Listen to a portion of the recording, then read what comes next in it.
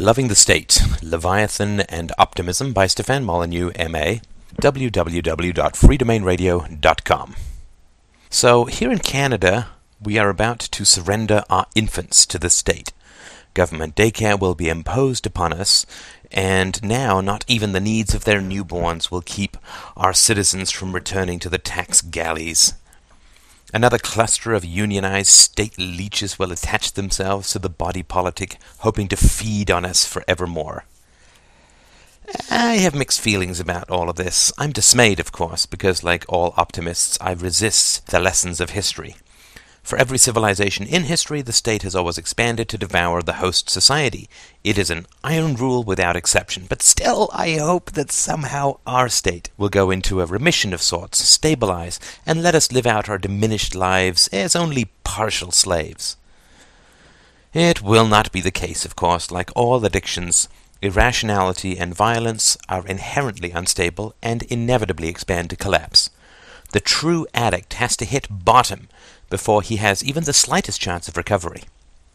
And there is no addict like the state. Thus, it is inevitable that state power will grow until it self-destructs.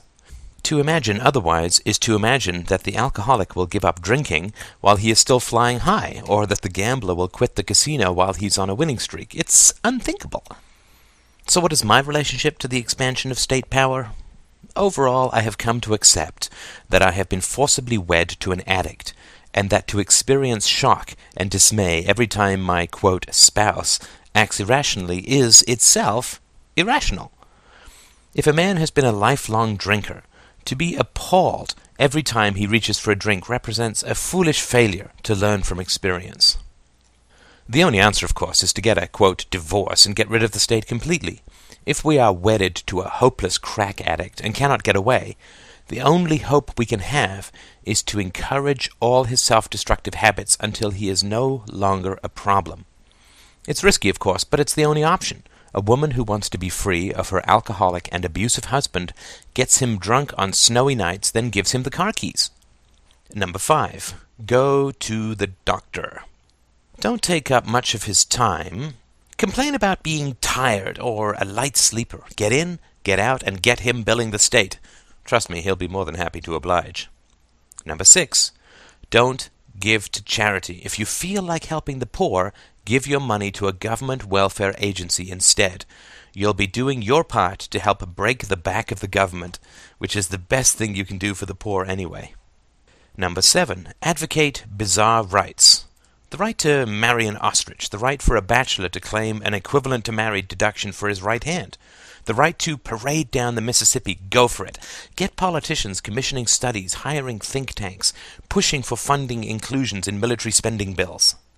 Number 8. Support U.S. invasions. I know, this is hard to stomach, but think about it.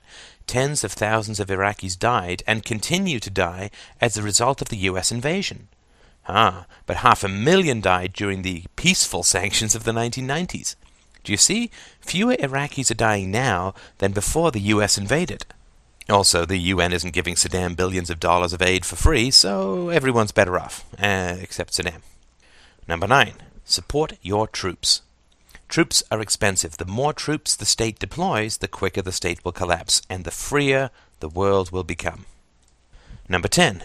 Be an entrepreneur. Start creating jobs. The more people you get paying taxes, the more money the state will imagine it has, and the quicker it will self-destruct. Number 11.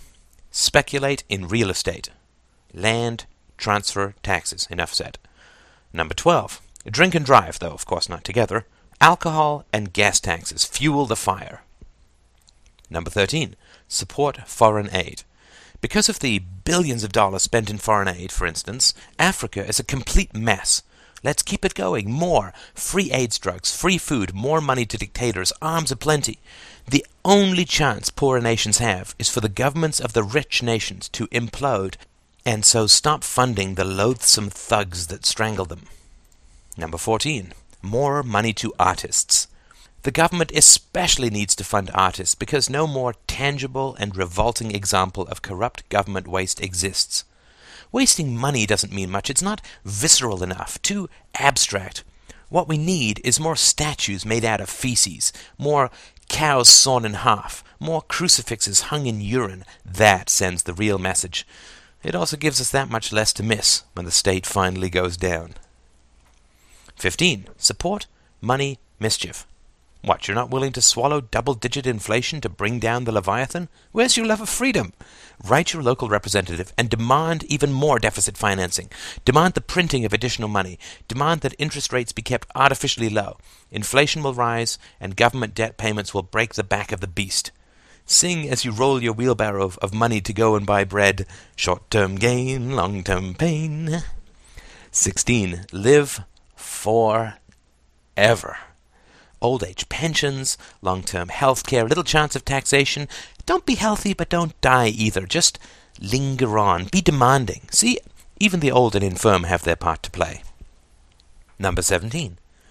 Support trade sanctions and subsidies. Basically, the more power the state has, the more it will be funded and corrupted by leeches intent on using that power to suck the lifeblood out of any productive person in sight. Farmers, sure, they need money because there's weather and stuff. The steel industry, tariffs, subsidies. If the state sells its favors, it will have more donations to use as collateral to borrow on. Let's keep governments and corporations nice and cozy. That way, when the brutal state goes, it will take all the inefficient, parasitical corporations with it, and we can all get back to doing something actually useful.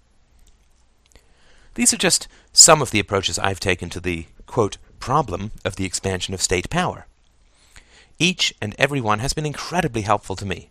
Now, rather than getting frustrated every time the state increases its power, I try to do everything I can to hurry it along.